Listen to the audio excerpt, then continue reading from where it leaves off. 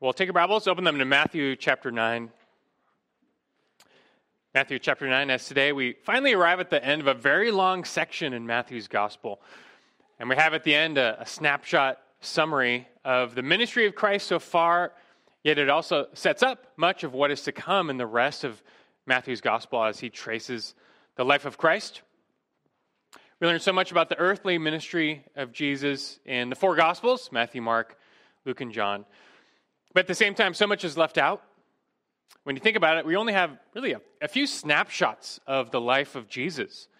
We get a sampling of his words and deeds, but this is nowhere near a complete record. So many other things he did and said we just don't know about. And like John says at the end of his gospel, the world cannot contain the books that would be written of all that he said and did.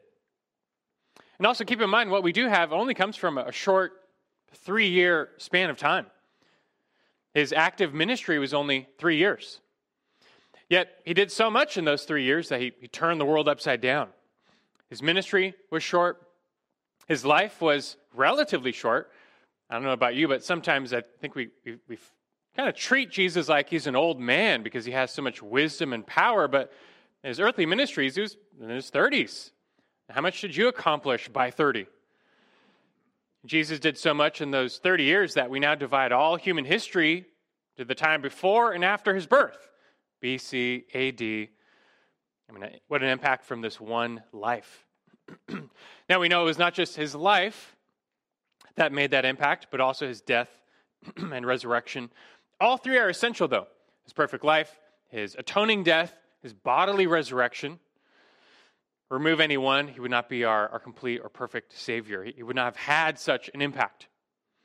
Now, in our time going through Matthew's gospel, we're making our way through verse by verse. We still have a ways to go before we learn about that atoning death, that bodily resurrection. For now, we're still beholding the glory of this one perfect life.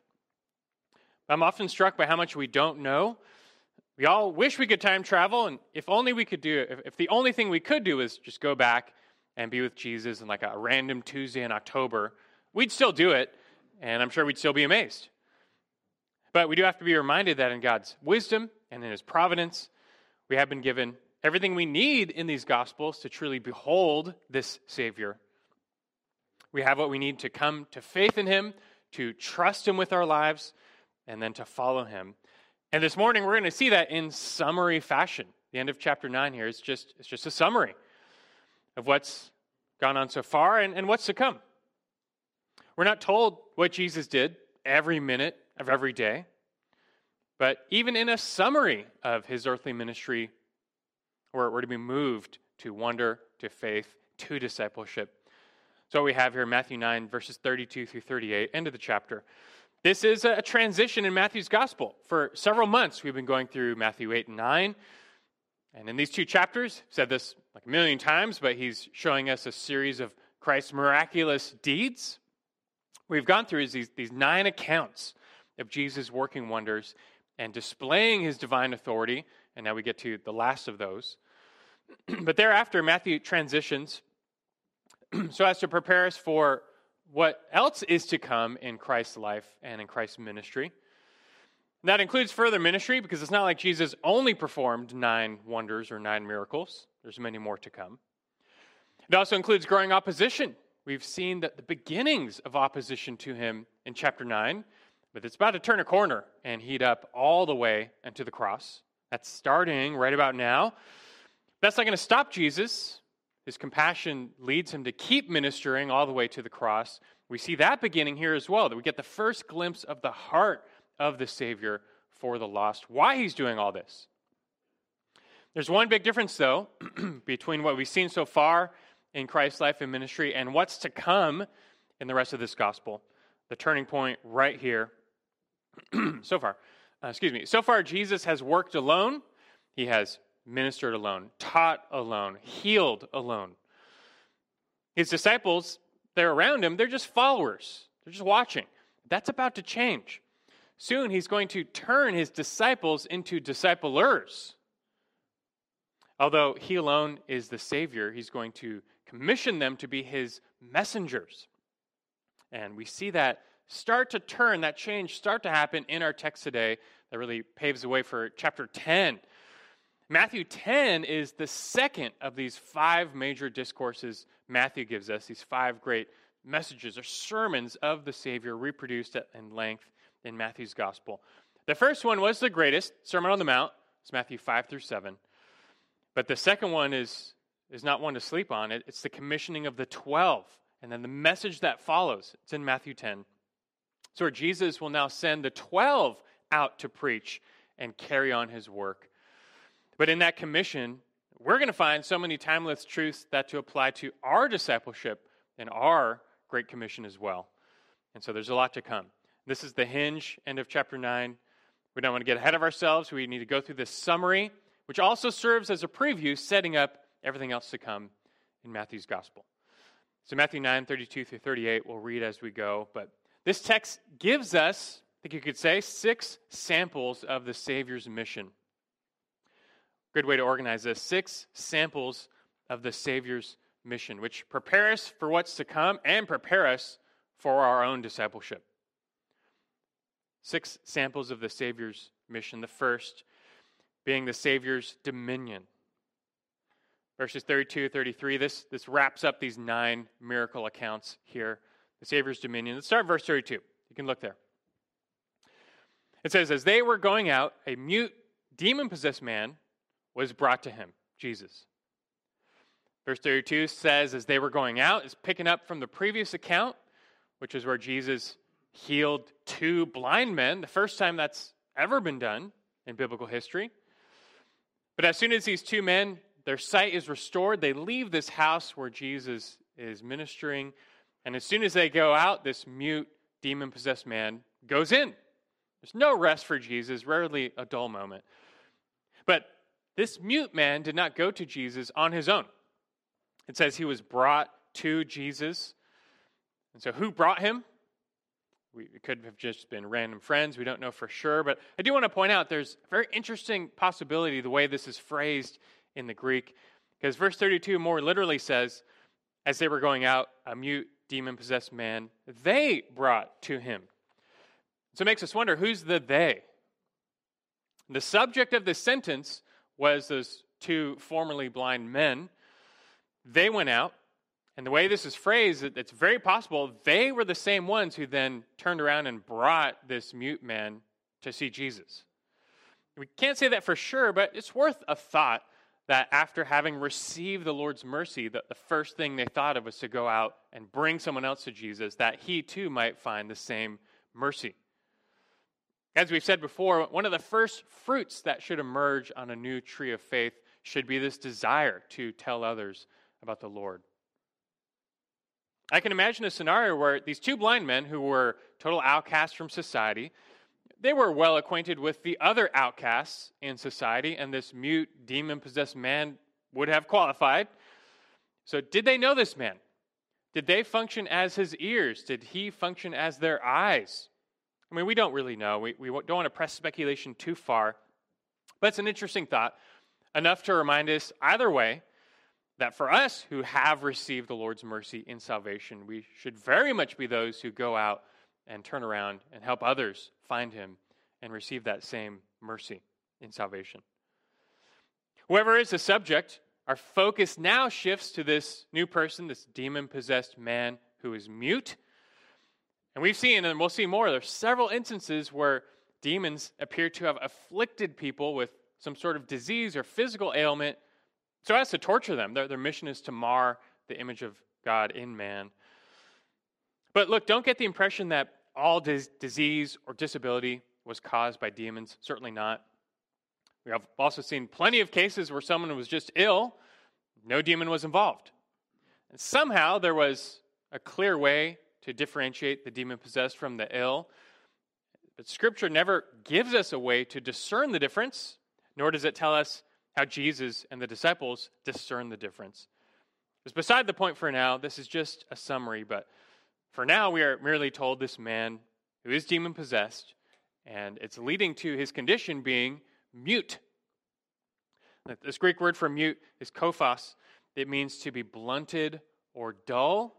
And when it's applied to the senses, applied to the ears, it speaks of someone who is deaf. When it's applied to the mouth, speaks of someone who is mute. It could be either or. Now, we're going to find later in verse 33 that when this man is healed, it's probably not a spoiler, Jesus is going to deliver this man. And when that happens, what does he do? Does he hear? No, he speaks. It's pretty obvious, the implication that he was not deaf, but mute. Now, beyond that, we're told nothing else about this man. All we know is someone cared about him enough to bring him to Jesus that he might find deliverance. And he does. So verse 33 says, after the demon was cast out, the mute man spoke. Now, you can tell Matthew's summarizing. We just have no details here. Did Jesus speak to him? Did he lay a hand on him? We don't know. We're just told the bare facts. He was mute. The demon was cast out. He spoke. It's kind of enough said. No mention is made of this man's faith. Did he know Jesus? Did he believe in him? We don't know. However, if Matthew is trying to tell us that faith is always required to receive healing, he would have mentioned his faith, but no. In these 2 chapters, we've seen so many great examples of true faith and what it looks like, from the Roman centurion to the paralytic and his 4 friends to this nameless woman in the crowd. This is not one of those. Now, at this point, Matthew is just trying to finish up, show us Jesus. This is that 9th and final witness of his authority and power. Everything wrong with this world, from eyes to ears, storms to spirits, sickness to suffering, Jesus has shown he can fix, he can restore. He has the power, he has the authority, and he just keeps proving it. There's nothing beyond that power and authority. It's universal. That's the point. And so for everything we've witnessed from these 2 chapters, the jury's in. Everything that is said of Jesus is true. Namely, he is Christ, the Messiah, the Lord. He is the Son of David. He's the Son of Man. He's the Son of God. And all those titles mean, which we've studied. This last healing, the opening of the mouth of a mute man, it doesn't feel as miraculous as some of the others, like restoring sight to the blind or raising of the dead. But don't let that fool you. This is still miraculous. A prince who is 9th in line to the throne is still a prince. Don't neglect the glory of this very simple account you otherwise might just read right over. When this demon-wrought disability encountered Christ, it was no match. We're reminded Jesus came to fix everything wrong with this world in the end, physical and spiritual. He is the only one who can do so. This is not the last time we will see Jesus work wonders, but you put it all together, Matthew 8 and 9, it's really a trilogy of trilogies, these 9 accounts, 3 groups of 3, and they're like expert witnesses brought in to testify of Jesus. We've seen them all, and their message is loud and clear. Christ is the Lord. Now, that said, I think we've spent enough time dwelling on the witness of Christ's authority, and Matthew himself signals it's time to move on. And perhaps that's why he included this last account, because it gives rise to the reaction of the crowd, and that is something he wants to turn our attention to now. And so let's do that. Secondly, the Savior's admiration. The Savior's admiration. Verse 32 again. Or rather, verse 33, after the demon was cast out, the mute man spoke, and the crowds were amazed. And we're saying nothing like this has ever been seen in Israel. We've seen this word for amazed several times before. It was used to describe the disciples after Jesus stilled the storm back in chapter 8, verse 27. Then it was used to describe the crowds after Jesus healed the paralytic, chapter 9, verse 8. This word speaks of being awestruck or dumbfounded. It's like when you see something that is not possible, but then you see it. So like all of Christ's miracles, that's supposed to be impossible, but I just saw it, you would be amazed. It has no natural explanation. And so what did the crowd see? Because there's a crowd formed around this house, and they had witnessed before these 2 blind men go into the house, and then they come out seeing. And then this mute man goes into the house, and he comes out speaking. It's like, what's going on in the house? Well, Jesus, who is he? He's a prophet, they thought, but he must be something more. And the crowd says here, nothing like this has ever been seen in Israel. And that is true. In the time of Moses, Elijah, Elisha, there were some miracles in the land of Israel.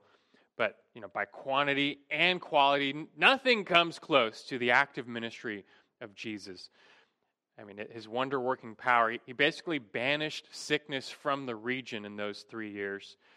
He had total authority over the natural and spiritual realm. It's like a tour de force of divine power. The crowds were amazed, and we will see them continue to be amazed as we go forward. But is that enough? Witnessing the power and authority of Jesus, whether you see it or you read about it, it demands a response. And amazement is appropriate, but it has to go well beyond amazement. It's one thing to be an admirer of Jesus, and it's another to follow him. But for these crowds, rarely did their amazement actually translate into discipleship. They would follow him around land and sea because they admired him. They wanted to hear him, see him. He healed their bodies. He fed them bread. But what happens when this Jesus starts making demands, discipleship demands? What happens when he starts placing demands, God's demands on the lives of his followers, which is his prerogative? He is the Lord. But when that happens, the crowd they're less amazed. Their excitement level quickly drops. They like the free bread, but they don't like what Jesus says about sin and repentance, what he says about the exclusivity of salvation in him alone, and then his demands of total allegiance. Their amazement fades, and in time, these crowds will stop chasing Jesus around. In a couple of chapters, we will hear Jesus pronounce the most serious woe of judgment on Capernaum, this city where he performed so many miracles, yet most of them, they were amazed, but they were not believing. Elsewhere, Jesus says this in response to the crowd who marveled at him. Listen to Luke 9:43-44. After a healing, it says, "And they were all amazed at the greatness of God. But while everyone was marveling at all that he was doing, he said to his disciples, 'Let these words sink into your ears, for the Son of Man is going to be delivered into the hands of men.'" Why would he say that? Everyone is amazed by you. Now you're saying you're going to be delivered into their hands. The translation, though, hey, they love me today. They're going to hate me tomorrow. Jesus will be admired by the crowds for now, but later they will crucify him. By the end of his ministry, after all of his teaching, all of his healing, all of his work, do you know how many, I guess we could say, meaningful disciples Jesus had? When all is said and done, by the end, he's ascended. How many meaningful disciples did he have? About 500. That's the number of those to whom he appeared after his resurrection, according to 1 Corinthians 15. So 500 max. That's a small remnant from the tens of thousands who witnessed him and watched him and admired him. It's good to be amazed by Jesus, but it's far better if that amazement convicts you of your sin and your need, draws you repentance and faith in the same Savior who can do the greater work of cleansing you and making you new. This is a fitting reminder and challenge for all of us. There are countless ways to respond to Jesus, and they're all wrong except one. It's not enough to admire him or adore him or applaud him. You must follow him. And you do that by repentance and faith. You express that daily. It's a daily, continual, lifelong pursuit of Christ.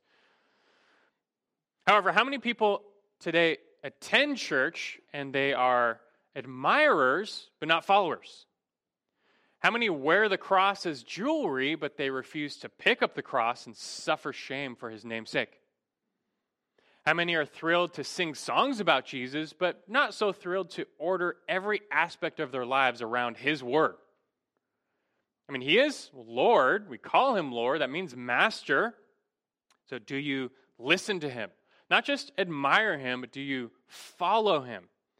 That means, do you do what he says? His commands are not burdensome. They're a joy. But what did he say in John 15:14?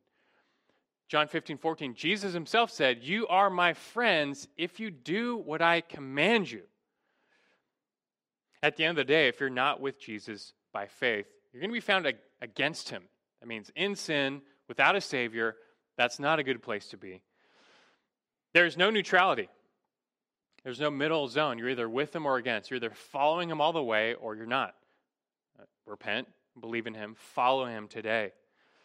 You might think, but it's not like I hate Jesus. I don't oppose him. I'm not against him. But just realize on the last day, all these people who admire Jesus but didn't follow him, they go to the same place as the people who hated him. To follow is the only right response. He is the way, the truth, and the life. No one comes to the Father but through him. You must follow Jesus. Now, speaking of those who hated him, a third sample of his ministry, the Savior's opposition. Let's get a sample now of his opposition. And that's all it is, but verse 34. We saw how the crowds responded. They're amazed. The Pharisees, not so much. Verse 34 says, but the Pharisees were saying, he casts out the demons by the ruler of the demons. While the crowds magnified Jesus, the Pharisees sought to diminish him, the opposite of magnifying. Like, even if they felt, when they watched Jesus work wonders, I'm sure they felt some inner amazement, but they had to quickly squelch those feelings, suppress them, because they could not support Jesus. They could not affirm him. Why not? What's the big deal? Why did they oppose him so much? You know about this, but why? I mean, he's clearly the Messiah, clearly the Son of God. Nobody can do these things. But they could not get behind him because they loved self too much and they feared God too little. There was no real fear of God in their hearts. Just think of the level of hardness of heart required to physically see divine power, this display, the shock and awe of there's people who are blind and he just touches them, they see. Someone who's dead and he touches them, they come to life. He just speaks and someone can hear. But the level of hardness required to see that and then deny it, or even worse, attribute it to the devil, all because of their love of self. As Jesus said of them so often, the scribes, the Pharisees, they loved self way more than they loved God. They were puffed up in pride, feeding off of the applause and the recognition of men. He said of them in the Sermon on the Mount, they did all of their righteous deeds to be noticed by men. They weren't serving God. They're serving themselves. Essentially, they wanted to be worshipped because they firmly sat on the throne in their hearts as Lord. Then along comes Jesus, and look, if he is the Messiah, he should be in their corner. They expected the Messiah to come and vindicate them, to serve their interests as Israel was restored to preeminence among the nations. But when Jesus comes as the true Messiah, that's not how things shake out. He did not come to exalt them. Rather, recognizing their pride, he hammered them down. That's because God is opposed to the proud. And even worse, they were wicked shepherds that were leading people away from God. And so Jesus came to rescue his people from their teeth and meanwhile put these leaders in their place while he was at it. He didn't buy into their false interpretation of Scripture. He paid no attention to their man-made rules and traditions. It meant nothing to him. He did not recognize their authority at all. In these two chapters, he's displaying his authority, and that's butting up against their authority. There's going to be a trouble here. You can't have two heads. But in all, Jesus reserves his strongest, harshest rebuke for the religious leaders of Israel. He did not coddle them or pander to them, but he rebuked them openly, calling out their false teaching and their hypocrisy whenever he could. And that was going to be a problem because these leaders knew that if the people start actually paying attention to what he's saying, it's exposing their racket. They're going to lose their power. In time, Jesus became an existential threat to their way of life, their social, their religious life and power. They couldn't let that stand. Now, I trust you know how this is going to end. These same people will oppose Jesus so much that they will conclude, we just have to get rid of him. We have to silence him forever, for good. He's saying too much. He's doing too much. And they will succeed as they coerce the Romans to crucify him. That is yet to come. But at this point in Matthew's gospel, we've turned a corner. The opposition now is fixed. Up to this point, we've seen some evidence they were investigating Jesus. One point, they sent a delegation from Jerusalem to go up to Galilee, check him out. What's he saying? What's he about? Investigation's over. It's not going to work. They can't work together. Jesus does not recognize their authority. That's the bottom line. He claims his own. That's not going to work. And so from here on out, when Jesus speaks with authority or works with authority, his miracles, they can't let that go unchallenged. They have to challenge his authority.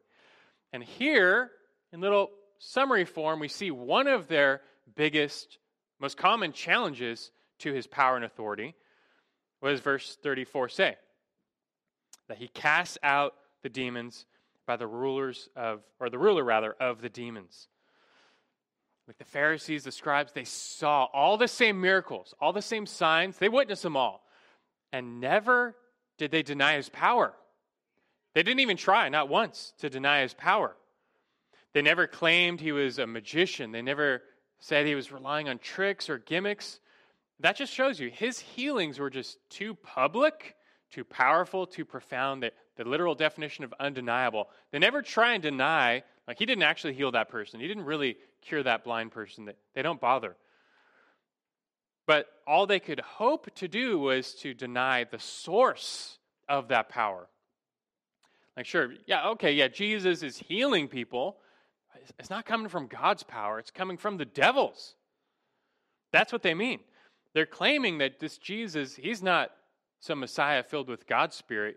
He's an anti-Messiah, anti-Christ, filled with Satan's spirit. That's what they're saying. Those are some fighting words. And this demands a response. We don't get it here. Jesus will respond. That comes later in chapter 12. Remember, this is just a summary preview. Matthew's just marking the beginning to some serious opposition Jesus is going to face. And that's going to be a theme from here on out. It reaches, like I said in Matthew 12, an early fever pitch in that chapter. That's where we will later find the Pharisees once again claiming he casts out demons by the ruler of demons. Jesus will respond, and that's when he teaches on the unpardonable sin. It's Matthew 12. We'll save that for then. For now, Matthew is just foreshadowing what's to come. He's teaching us about how the wicked responded to Christ. And look, that says a lot about how the wicked will respond to us as we take his name. But just think that after these 9 miraculous accounts, there would be some who rejected him and who did not believe in him, who hated him. Well, that's just how it goes. The darkness always hates the light. This actually is the real but sad climax of these 9 miracles. After all this, the crowds were amazed, but he still faces rejection. The amazement of the crowds is fickle. The religious leaders think he's satanic, and we can already start to see the cross on the horizon. This is not going to end well. It's not going to end well for us who have salvation in him, but you know what I mean. In this fallen world, which is ruled by Satan for now, Jesus will be opposed. And that has obvious implications for his people. And this, in turn, anticipates what he's about to say in Matthew chapter 10. You just turn that page to Matthew 10. Even though Jesus lived a perfect life, he was ridiculed, he was rejected, and so will be those who follow him. A slave is not greater than his master. We don't really have time to summarize this chapter in any detail, but if they persecuted him, they're going to do the same to you. That's part of his message. You're sheep in the midst of wolves. I'm sending you out. However, you need not fear. Or to clarify, you need not fear man. You still better fear God, but the fear of God casts out the fear of man. The fear of God leaves no room for the fear of man. God is with you. God is good. He's with you, his people, his messengers. And greater is he who is in you than he who is in the world. That is a big message coming up all throughout chapter 10, which we need to be equipped with. We'll save that for next time. For now, we got to carry on with this summary, this preview. And so number 4, a fourth sampling of his mission, of his ministry, the Savior's vocation. The Savior's vocation, verse 35. It says next, Jesus was going through all the cities and villages, teaching in their synagogues and proclaiming the gospel of the kingdom and healing every kind of disease and every kind of sickness. Now, this is just a straight up summary verse on the ministry or vocation of Jesus during his time on earth. This verse right here is pretty much his day job. This is his life's work. And to be clear, the atonement was his death's work. This is his life's work. It was the will of the Father that Jesus not rush to the cross. He did not come down from heaven as a fully mature 30-year-old man and then jump right on the cross. He lived a full life. He displayed active and perfect obedience.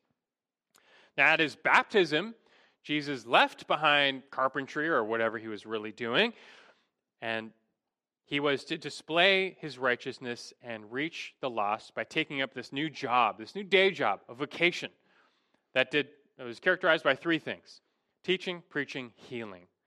That's what comes out here. Teaching, preaching, healing. It's a pretty good summary of his vocation once his ministry started. You'll notice in this verse how his work was extensive.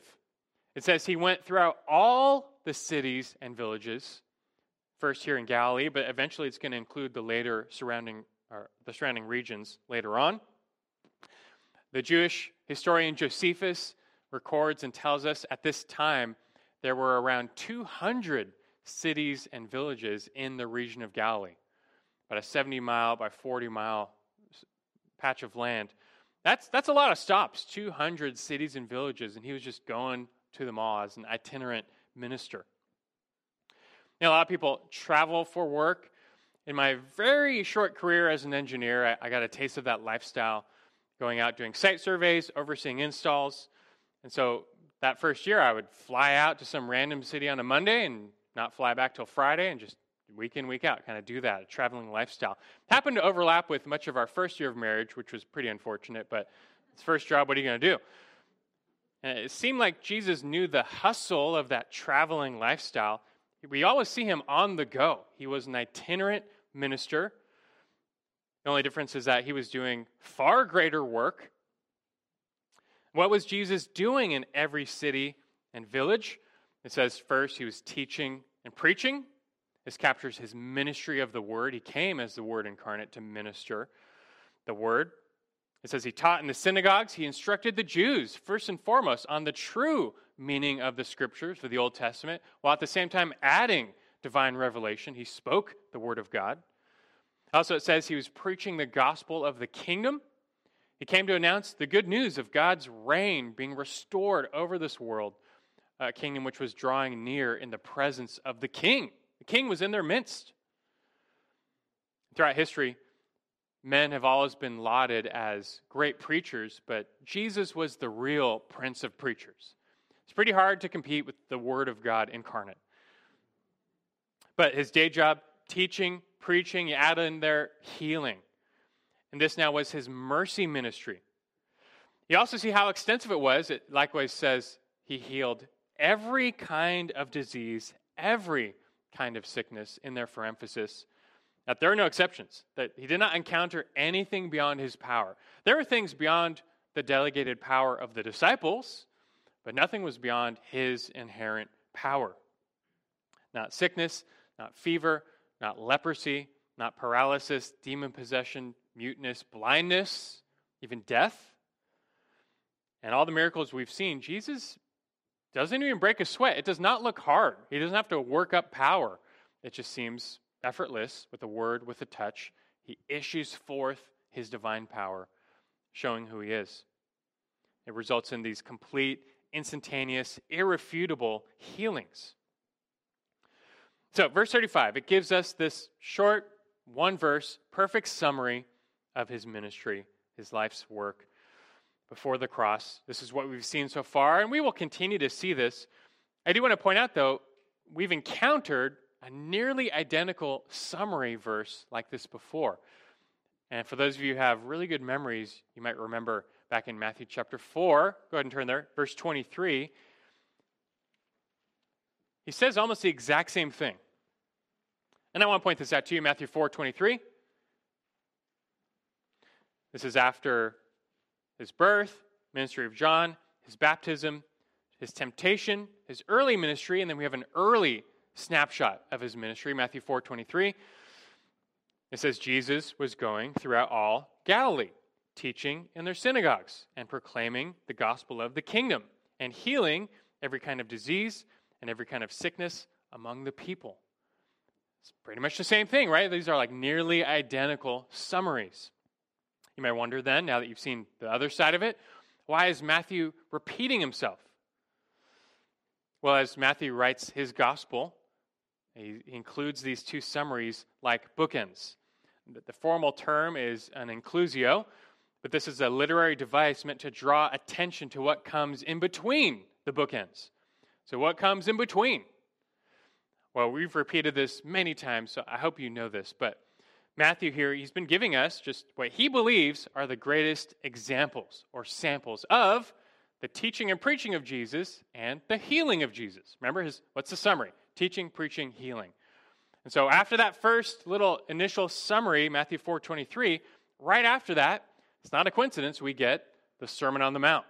It's not chronological, he's throwing it in there. But this is, in Matthew's opinion, which I think we all would agree, the greatest sample of the teaching and preaching of Jesus, Matthew 5-7.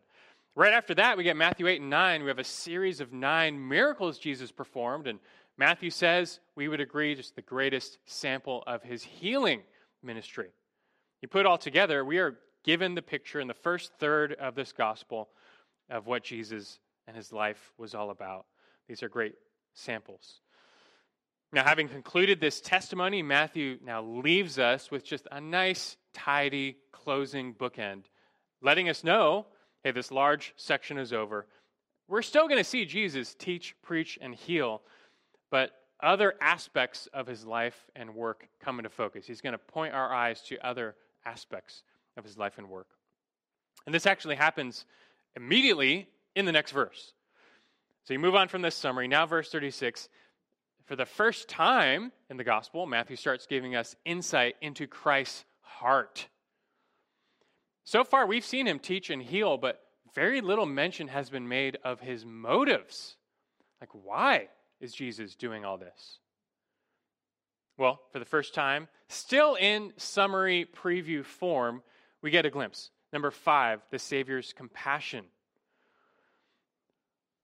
Verse 36, the Savior's compassion. It says after that, seeing the people, he felt compassion for them because they were distressed and dispirited like sheep without a shepherd. And really, this is where Matthew gives us or pulls back the curtain of the Lord's heart, giving us a first glimpse of his defining attribute, his compassion, his mercy. And this very much characterizes Jesus. In fact, the word here for compassion is only ever used of Jesus in the Gospels. He was a compassionate Savior. And from here on out, we're going to see Jesus time and time again be moved to compassion when seeing the people. It's just as he's confronted by the brokenness of mankind, he can't help but be moved to pity. He sees it physically staring him in the face with disease and deformity, disability, demon possession, death, just it's coming right at him. It moves him to mercy. But he knows even behind all that physical suffering, he sees man's deeper spiritual need. That all these people were just lost in their sins. They're blind to the things of God. And it moves him to pity. Even as he knows, like, these people are going to reject me. He's going to Jerusalem. They're going to kill him. He still can't help but weep over the city in compassion before he enters. And for Jesus, this is not just the human emotion of pity, but I would argue this is tied to the divine attribute of mercy. Mercy is an essential attribute of God, which we are to emulate, but Jesus shows us divine mercy, God's own mercy. Look, such a big deal to God that when he declared his own nature to Moses on Mount Sinai, this is what God said of himself. It's what he said first. Exodus 34:6. He says, the Lord God, compassionate and gracious, slow to anger, and abounding in loving kindness and truth. It's just the essence of who God is. And his mercy and compassion toward Israel were expressed time and time again. He showed them favor when they deserved none. He withheld wrath when they deserved it. And now Jesus comes issuing the same divine loving kindness, the same long-suffering, the same mercy toward the lost. None of the people who received anything from Jesus, a healing, deliverance, bread, teaching, none of them deserved any of it. No one deserves anything good from the Lord, but he gives it anyway. We've seen Jesus deal compassionately with the sick several times so far. This compassion truly marks his ministry. He was moved to alleviate suffering under the curse anytime he could. But the Savior knew man's real problem was more than skin deep. I mean, Jesus could heal bodies all day, but he knew these people, they're all going to get sick again and eventually die. That's because he knew this world is cursed. Mankind is cursed, and all goes back to the root of sin. But you should also know that this same mercy, but even a greater mercy, is what led him to come and not just teach, heal, and preach, but to ascend the cross, whereby he would provide for our greater healing. Jesus died for the forgiveness of our sins, and he certainly did not do so because we deserved it. Just the opposite. He knew we deserved wrath, but this mercy and this grace is what compelled him in the Father's will to offer up his perfect life in exchange for all of ours. This is why he came, to save us by this mercy and compassion. Now back to verse 36, it says Jesus viewed the people as sheep. All these people, they're lost sheep. They don't even know better. And that's because it says here they have no shepherd. Sheep is a very familiar metaphor for God's people in the Old and New Testaments. I mean, what better way to picture a people for whom God cares, but they're just so lost and helpless and hopeless. They're defenseless. Sheep are totally dependent on their shepherds, just as we are totally dependent on God. But for sheep to be without a shepherd spells trouble. But that characterizes the state of Israel that Jesus found. Technically, they had shepherds in their religious leaders, but as we've seen, they were wicked, evil, self-serving shepherds. They were there to fleece the flock, not feed the flock. And so what Jesus says here really is an indictment on them. That's not the focus for now, but all the woes that the Lord pronounced on Israel's wicked shepherds way back in Ezekiel 34, an important passage, all of them get amplified, doubled down on for the shepherds and the day of Christ. For now, though, Jesus is moved to compassion over this flock. They have no shepherd to lead them, to protect them. And see what it says? He says this flock is distressed and dispirited. You see that? Those two words, that the translation doesn't bring out the word picture behind the two words. How he describes this flock. They're distressed, they're dispirited. That word for distressed means to skin, to flay, or to lacerate. The word for dispirited means to cast down, to hurl, to scatter. So these two words are not incidental. You put them together, and the picture is of a flock that has just been ravaged by predators. You picture a flock that they've been ripped apart. They're bleeding. They're battered. They're scattered. They're down. They're helpless. They've all received a mortal wound, but they're still alive. Just this pathetic sight of a flock that's been ravaged. That's what he sees, and that is true. That is pretty much the spiritual state of Israel Jesus found. These people, they're lost, they're blind, they're held captive to sin and Satan, and their leaders are not helping, they're handing them over. But this, again, is why Jesus came, because he is the chief shepherd.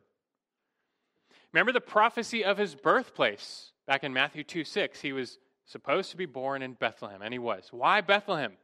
City of David, the great shepherd. But in that prophecy, Matthew 2:6 recalls, out of Bethlehem shall come forth a ruler who will shepherd my people Israel, a ruler who shepherds. And Jesus is that good shepherd. And he proves it not by domineering over the sheep, like laying down his life for the sheep to save them. In his great compassion, he came to gather and to bind up his lost sheep, body and soul. And look, he has a lot of sheep. It includes the lost sheep of the house of Israel. But as he says in John, he has sheep from another fold. That's speaking of the Gentiles, the nations. There are many whom he desired to call to himself, even well beyond the cities and villages of Galilee. I mean, he's gone to the nations. Jesus is the only Savior. As the Lamb of God, he's the only atoning sacrifice. The work of salvation belongs to him alone. But he knew that there are so many people who need to hear the news that the Good Shepherd has come and died that you might have life. He knew that this message needed to span the course of many countries and many centuries. And so he knew, while the primary work was his of atoning on the cross, the secondary work of taking this good news to the nations would belong to his disciples. He would give it to his disciples. That has not happened yet in Matthew's gospel, but it starts to happen right now. And so let's see, finally, to finish up by way of summary preview. Number 6, the Savior's commission. The Savior's commission. Verse 37, after expressing his compassion, it says, then he said to his disciples, the harvest is plentiful, but the workers are few. Jesus switches metaphors from picturing his people as sheep to now grain that's ripe for harvest. Harvest metaphor often used in a context of judgment, but now in one of salvation. And there are many. There are many out there to call, but the workers are few. Again, only Christ's work on the cross saves, but the work of spreading that good news, which is received by faith, I mean, it calls for many workers.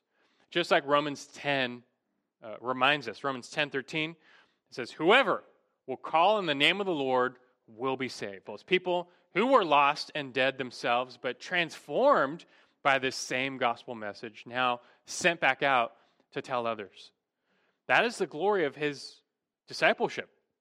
It started with these 12 and has continued down in this unbroken chain for 2,000 years. We are part of that, his witnesses and his workers.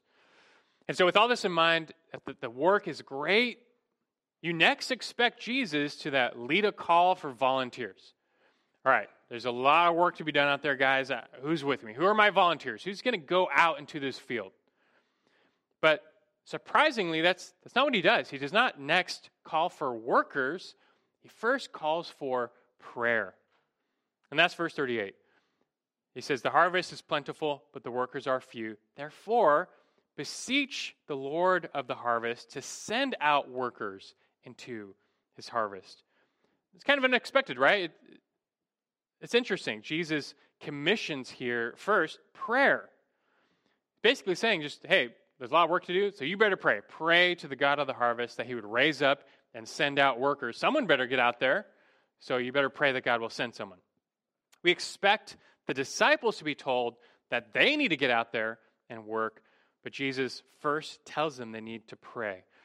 And this, I think, is meant to communicate that though we have a responsibility to do, God is still in charge. He is sovereign over the harvest. This is his field after all, so beseech him. Jesus points to prayer as truly effective, that we need God to work. Otherwise, all of our labor is in vain. And so we should be praying from start to finish in this work of harvesting. But Jesus knows something happens when you start praying for God to raise up workers. When you start praying for the salvation of your loved one, something happens. Such a prayer has a way of changing us, of working on our hearts. Indeed, this is how God most often uses prayer, not to change his mind, but to change ours. It's one way he conforms us to his will. And through such prayers, God puts it on our hearts that maybe we should be the worker who will rise up and go out and reach the lost. And this is precisely what happens next in chapter 10. I'll say again by way of preview, it anticipates what is to come as Jesus will formally commission these 12. He'll connect the dots that, yes, you need to pray, but you also need to be those workers. He prepares them as he sends them out as sheep in the midst of wolves. But God is with them. He will give power to them and to their words. The same power we've seen on display will be with us. You need not fear. There's so much emboldening instruction we need, and it comes next in chapter 10.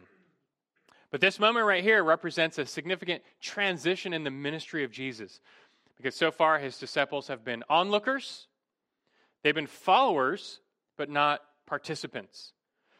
All the teaching, all the preaching, all the healing has been done by Jesus alone. It's a one-man show.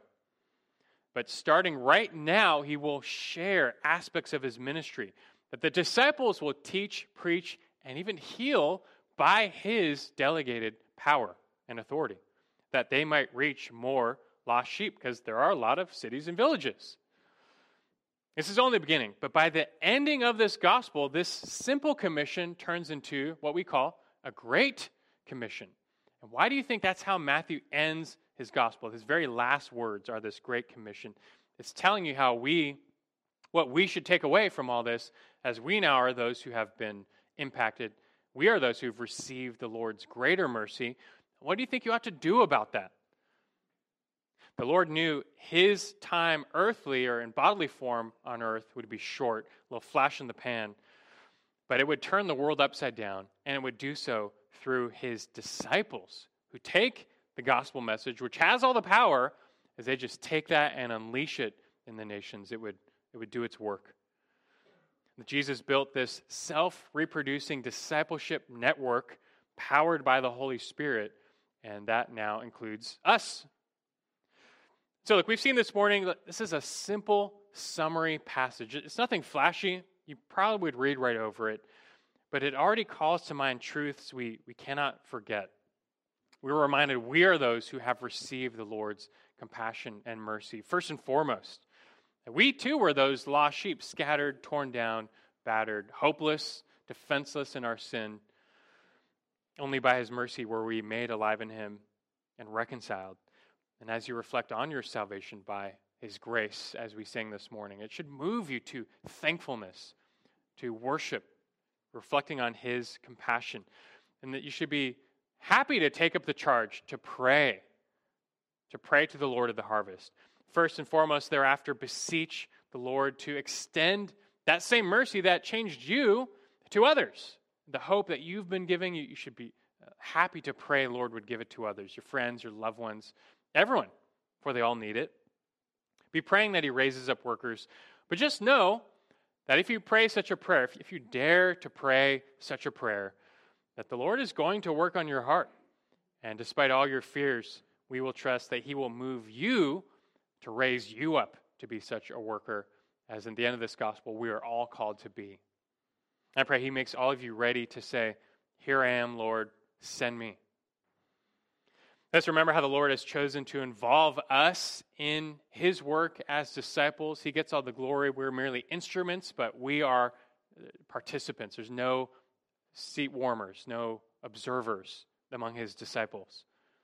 And let us be those to extend his mercy, his message of mercy to others. There's so much more to come that we need to hear in Matthew 10. But I'll leave you now with this fitting verse. 2 Corinthians 5, 18 through 20. It reminds us this. It says, "Now all these things are from God, who reconciled us to himself through Christ and gave us the ministry of reconciliation. Namely, that God was in Christ reconciling the world to himself, not counting their trespasses against them, and he has committed to us the word of reconciliation. Therefore, we are ambassadors for Christ, as though God were making an appeal through us. And so we beg you, on behalf of Christ, be reconciled to God."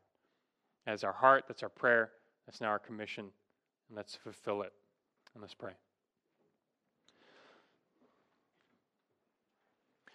Our God in heaven, we exalt you this morning. Even when we catch the slightest glimpse of the life and work of our Savior, we are moved. We are made amazed. He did so much. He displayed the power and authority he has in himself as the divine Messiah. We do worship. We want our response to go beyond mere amazement or adoration or admiration, but to turn into worship and discipleship, obedience, that we see he is the Lord, proven by his works and deeds, his teaching, his death, and that we are those who follow him. So I pray you convict all of our hearts this morning as we look to ourselves. Do we merely listen to Jesus, admire him, or do we follow him? And as those who follow, we take up his charge to pray for the lost, to pray that you would send out workers while trusting you will do work in our hearts to be those, no longer afraid, but to be lights shining in the darkness. It's a familiar message, but we need it week in, week out, because there are a lot of cities and villages around us as well. There's just too many people who need still to hear this good news. And if you don't work in us, who will go? I pray you send us and make us faithful. So embolden us this morning. Thank you for your word in Christ. In his name we pray. Amen.